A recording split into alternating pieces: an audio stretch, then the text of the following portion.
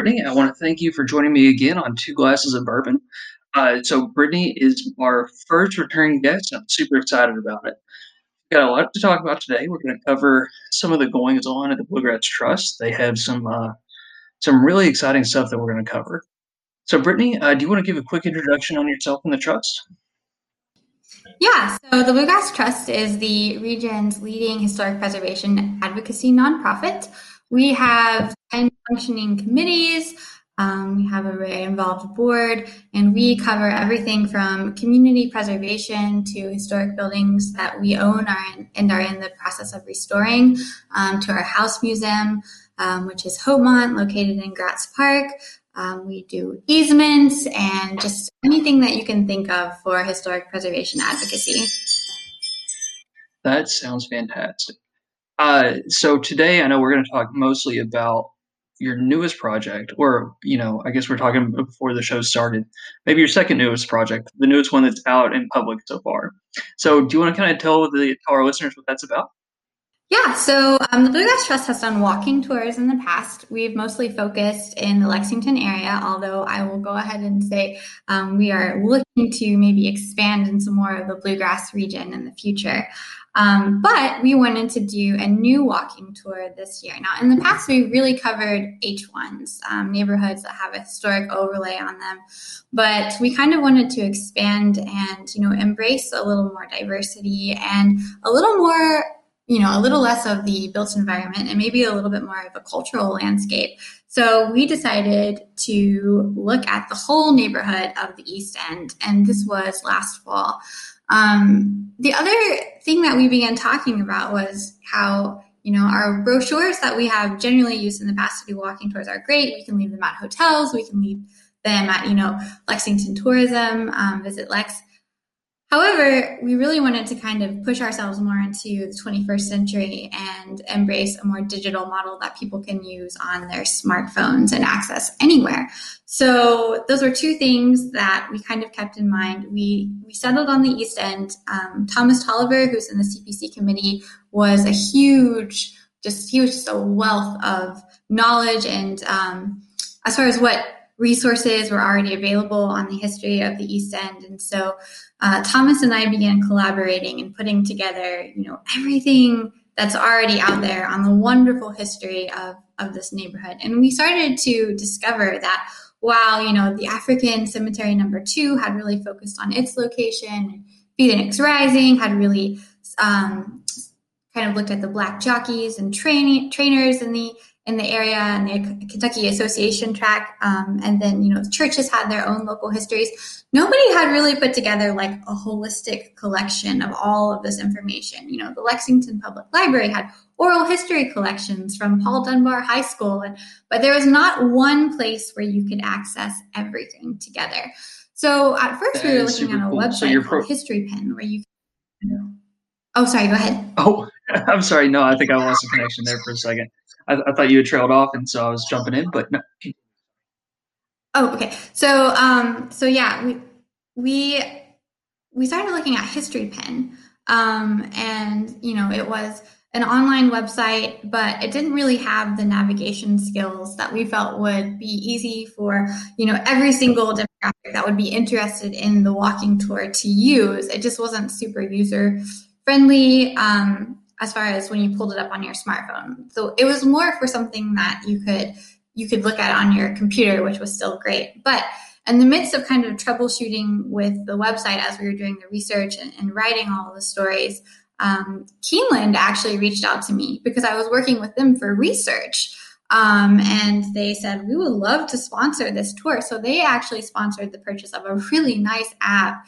It runs off of a platform through Cleveland State University called CurateScape that we ended up putting the tour on. And it offers multiple audiovisual elements and experiences, as well as the ability to embed links and link out to other websites or other material that might be out there. So Keeneland came through with us the sponsorship of the app and also 4 years of maintenance, which was awesome. And we started working with Cleveland State University to develop this app. So the app itself is called Tour the Historic Bluegrass. We will be putting multiple tours on this app over the next few years. I would really like to see us fill it up with immersive audiovisual tours throughout the bluegrass. As we were talking about a little bit ago, Jeb, we actually have another tour lined up, which hopefully we'll be releasing in June. I'm very excited about. Can you give And me a hint as to what that tour might be, or is that top secret as of now? I'm gonna say it's top secret right now because we are partnering again, and Okay, I gotta work with the partner on the release for that one as well. that's But we're totally fair. yes, so it only has one tour on it right now, and that's Lexington's East End Walking Tour. But that tour has 32 stops, and hopefully it will be sufficient for all of our app users for the next few months. I hope that everyone downloads it. So far, the tour has been promoted by Keeneland.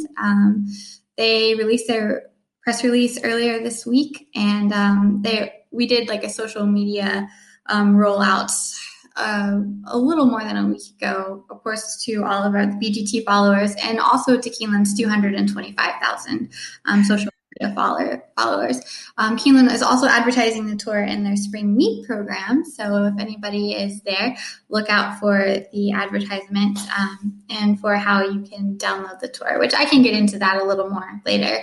But is there any other information that I haven't covered that you'd like me to talk about? You've covered a ton of great information. I have a couple questions. None of them are huge, but just what was your favorite part about putting all this together?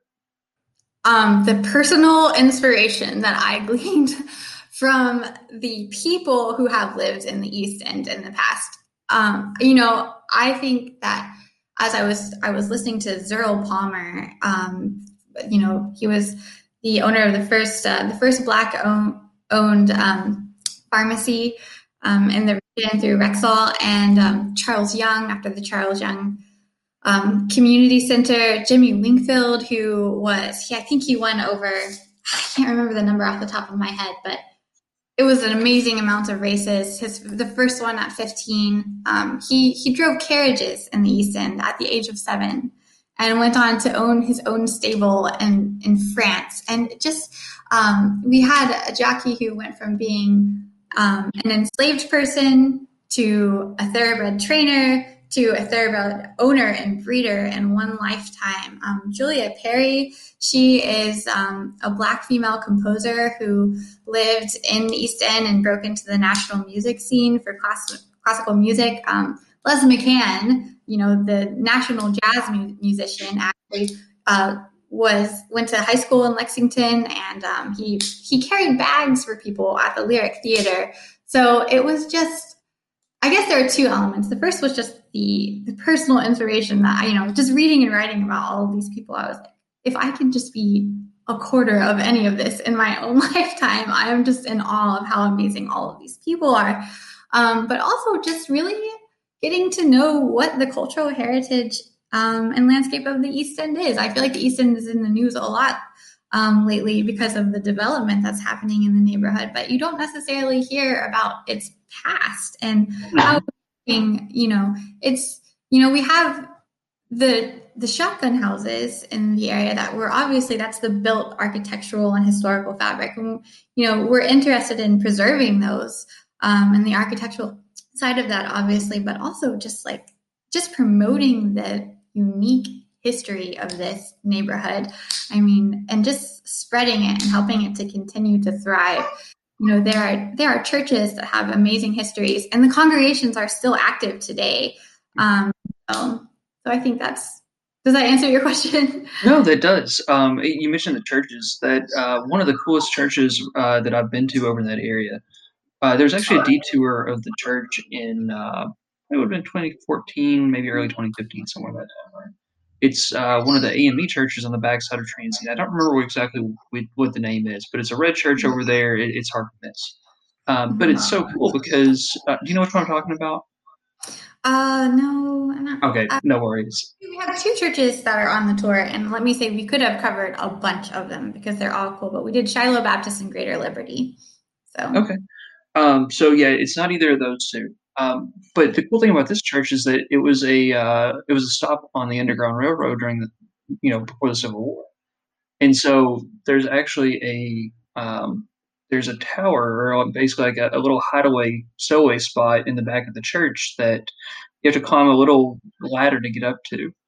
And it was such a cool thing. And, honestly, it's so cool to be that close to a piece of history. And so when you're talking about, the vernacular architecture and everything and trying to look and say, okay, the shotgun houses are awesome. But for me, what's cool about it is that is our connection to those who came before us. Is without the people, the rest, I mean, they're just buildings, right? So I think it's so cool to get, uh, I guess, an insight into how people lived and just things that you read about. And it's something that we were all familiar with, but it's just different when you see it in person. Yes, and we do celebrate the architecture of the area and the tour as well.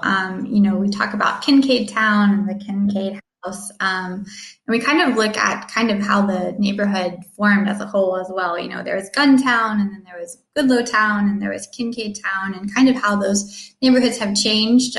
Streets have changed over time, and then there's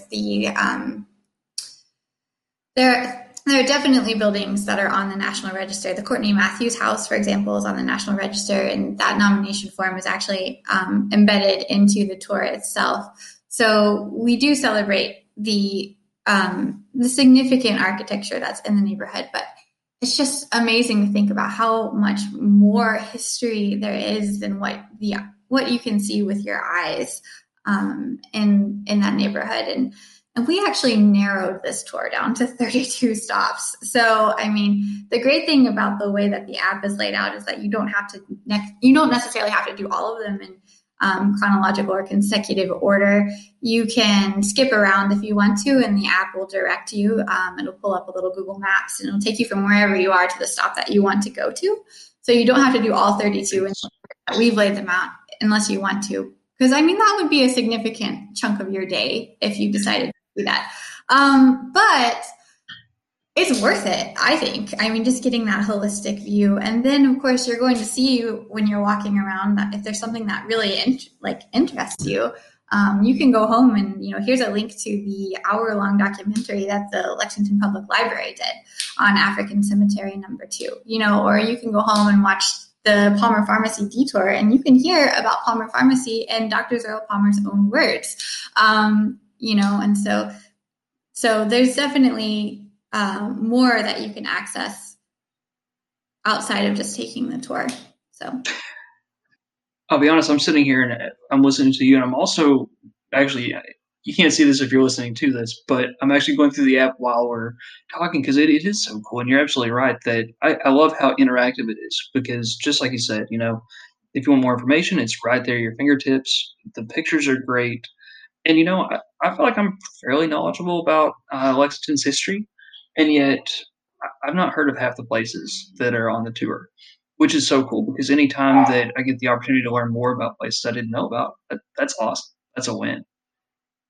And I think what we're interested in about places shifts over time as well. I mean, there are definitely places in the East End that have been celebrated, and rightly so, for a very long time. But what we wanted to do with this tour was give you an idea of what the neighborhood has been in the past and what it is today as well. Like the Lyric Theater, for example, amazing people and jazz musicians and blues musicians definitely performed there in the past. And you need to know all about that. At the same time, we want you to know what's going on at the Lyric Theater today because it's still very live and hopping, and we have programs there. And here's a way to interact with the community and to celebrate the community in the present, as well as know about its past. That sounds fantastic. And you're right, the Lyric Theater is great. I know I think they redid it. I'm not sure exactly when, but awesome place. I went and saw Sunday Best there a few years ago, which I mean, saying Sunday Best kind of dates it. But it's a great place to see a show. If you want to get out for an evening, very cool place. Once we're all vaccinated and we can go to shows again, that will be at the top of the list of the places I want to get back to. So, out of all the businesses, places, stories, I know you mentioned a couple earlier, but what's your absolute favorite story? When you were reading through it and you said, you know what? When you started the research, you said, I didn't know about that before. So, what was that? I think it was still Jimmy Wingfield. I think I'm going to have to stick to Jimmy Wingfield. Okay, that's fair. Awesome. And if you'll notice, the The story for him is quite long. I think I got a little carried away, but I was like, I can't cut anything out. I know people are going to be standing here in the blazing sun trying to read smartphones, but like, you can stay here for 2 minutes longer to read more about this man. So Jimmy Wingfield, I mean, he raced for the Tsar in Russia. Like I said, he owned his own stables and like training facility in France. And he started out as the youngest of 17 children. He lived with his two oldest sisters on Warnock Avenue, which the tour takes you down today. Of course, the house isn't standing, but you can kind of see the neighborhood. And he carriages at the age of 7, and he started working with horses. And the Kentucky Association track was there, and he started out as a jockey. I think he was 14 or 15. He ran a race in Chicago.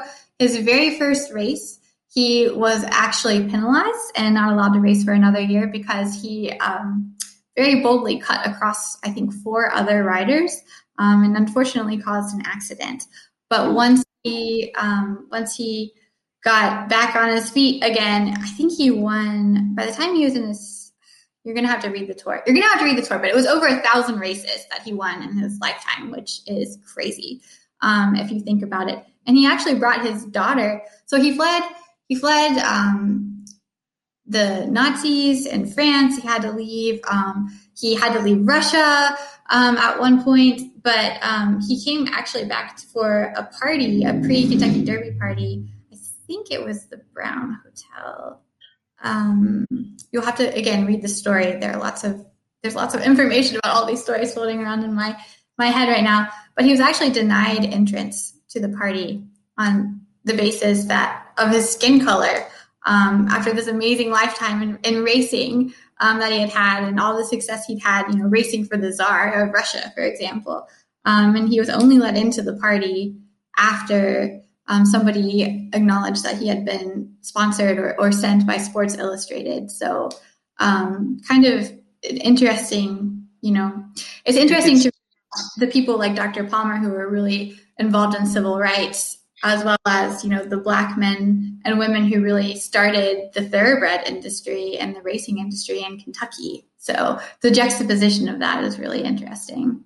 That does make sense. It's interesting you bring up the point that, the Black men really were the basis of the thoroughbred industry, because when you look at those that were taking care of the horses back even pre-Civil War, in the pre-Civil War days, it really was the slaves that were doing that work. There were yeah, absolutely. And so there was, and then like you said, the jockeys were often young African American boys. They'd start at 12, 14 because that's when they were the size, 100 pounds, 110 pounds, so they could actually ride the horses.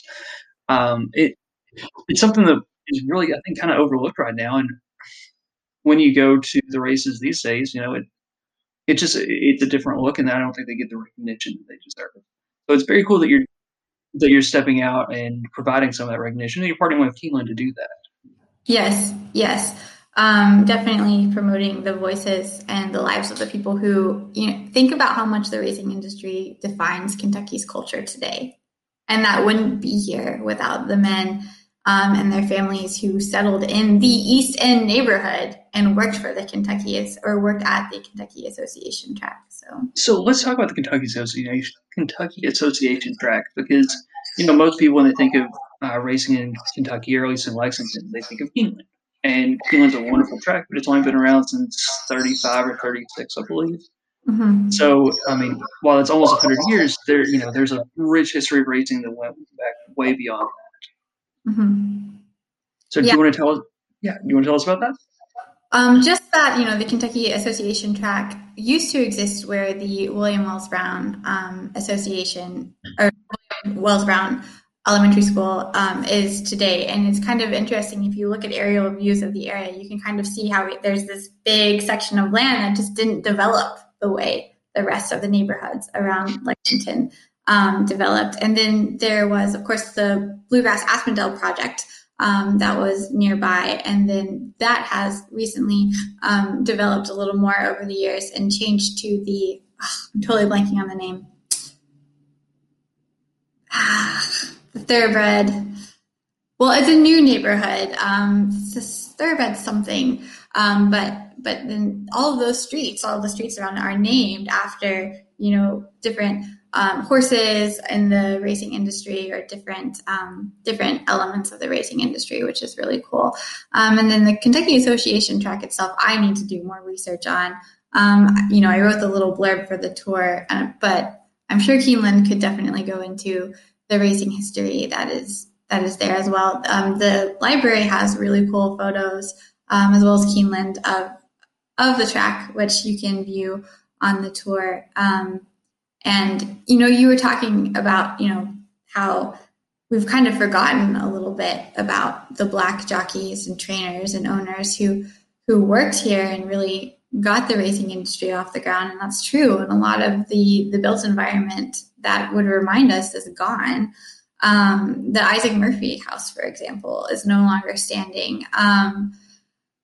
But I really do think it's in the early 2000s, 2001, 2002, I think that was the year that another Black jockey participated in and won the Derby. So there's this significant gap between all of Jimmy Wingfield's wins and then, everything that fell out afterwards. And then celebrating that diversity in the racing industry again. So.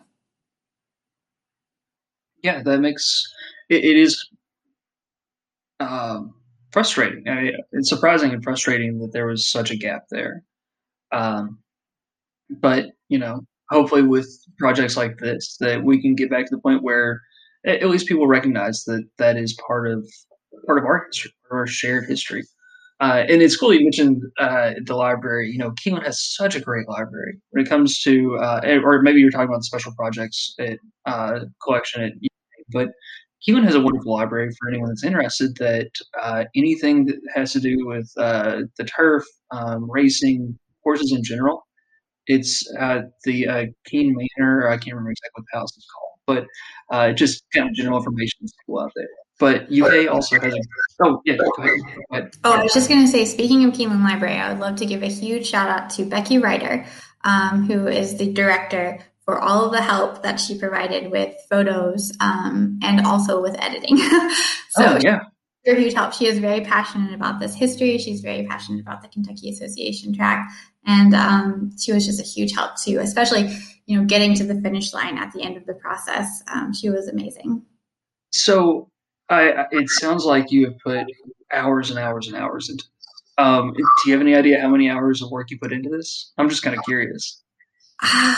It was an ongoing project. The idea was introduced to the committee probably earlier this fall. And, we kept thinking that we were done. We got it on History Pen. And then a board member said, oh, goodness, I feel like you should move it to something that is a little more user-friendly. This is good content. It needs a platform that matches it. And so then we kind of moved everything to CurateScape, and that's when our relationship with Keeneland really began. So I couldn't say, I will say that I had a handful of committee members who helped with a lot of the writing for the stories as well, which was really helpful as I tried to coordinate everything and get everything put together.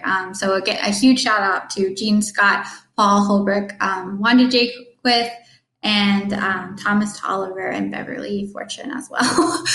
Sure, yeah. They're a great part of the process, and I really could not have done it without them. It wouldn't be where it was today. So this was a project that, I could tell you the hours that I put into it, maybe, but I couldn't tell you how many hours other people put into it as well. So it was definitely a collaboration within the Bluegrass Trust and with Keeneland as well. But I also remembered another favorite part of my tour. Speaking of people who of course, a part of the tour, that is the poet, Kentucky Poet Laureate Frank X. Walker. He in a poem, Ode to the East End. And we read it. A committee member came to me and said, this mural was just put on the side of the Met building in Lexington, and it has to do with the East End. We should incorporate it somehow. And so I thought, I'm just going to cold call this guy and see if he wants to be involved in this project. And I did. I just called him and I said, hey, this is the Bluegrass Trust, and I want to incorporate your poem into this tour about the East End. And he was so great. We actually sat down and we did a recording session, and he read Ode to the East End, and that's what actually kicks off the tour. You start at the Met Building and you make a big circle basically around the East End, and you end back in kind of the same area at the Charles Young Community Center and Park. But it's kind of neat to think that we're embracing poetry from today that also celebrates the past. And, we have a poet who actually works in the Met, who is, his poem is on the side of the building, and he did a recording for us, and, it celebrates the actual history. I mean, it just couldn't be more perfect. It celebrates the history of the East End. So the poem, or the tour, is actually bookended with his poems. The first one is Ode to the East End, and the last stop, right after you get back to the Charles Young Community Center and Park, is his poem, Book of Genesis, East End chapter. And that poem literally takes you from the very beginning of how the neighborhood started to where it is today. And so it was almost like it was fated that this tour and those poems ended up together. So that's fantastic. Thanks for sharing that one, because that's super cool. Frank X. Walker, wonderful, amazingly talented poet. He also has a really great voice. So I haven't listened to the poem yet, but I'm going to have to, because I listened to him. He did a reading of Eroica a couple years ago at the Lexington Opera House, and it was super cool. So honestly, I'll have to listen to that again. Yes, it's powerful. It's a powerful way to start off the tour, listening to his booming voice. He's so passionate when he reads, and you're just starting the tour, and you're realizing as you're listening to this amazing poem and the man who wrote it reading it, like, this place is really special to inspire something like this. So I think it puts you in the right mindset and the right mood as you begin the tour. It's a great way of putting it. As we're winding down, let me just ask, is there anything that we haven't covered that you would like to talk about, that you'd like to share? Unless you have any other, obviously accessing the app. So, yeah, great question. If you would like to take the tour, there is a website. It's called tourthehistoricbluegrass.com, and that's kind of the accompanying website to the app. So you can kind of do it from your own home if you want to. You can check it out, check out all the links there, or you can download the app itself. It has the BGT logo as its icon, and the name of the app is Tour the Historic Bluegrass again, and it's available for both iPhone and Android. So, okay, awesome. Well, everyone, please check that out. Please also check out Keeneland. The meet goes on, I believe, for another week or so. So get out there, pet the ponies. And then also, are the detours going to be streamed to this app? Or is that going to be separate? The detours are not specifically going to be streamed to the app. Definitely check out our YouTube channel for our detours. We just had a fantastic one about John Jacob Niles. I think it's one of our best, honestly, and so interesting. So definitely check out our YouTube channel, just the Bluegrass Trust for Historic Preservation, and see those detours. However, 2 of our detours are included in the East End Walking Tour, so you can view those at the sites where they were recorded.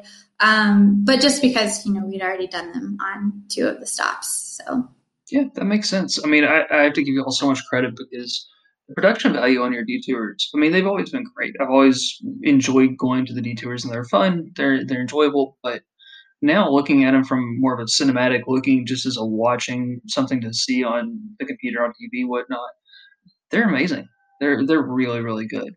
So I know our detour committee and my coworker, actually, Jackson Osborne, has really been behind instigating upgrading the quality of those. So it's one of those things where COVID's been really hard on a lot of people, but you guys have done such a good job of stepping up to the plate and adapting to the new normal. So just props to you for that. Impressive. And again, thanks for joining us on 2 Glasses of Bourbon today. I really appreciate your time. Thank you so much, Deb. It was so nice to be here. Okay. Thanks, Brittany. I'll talk to you later.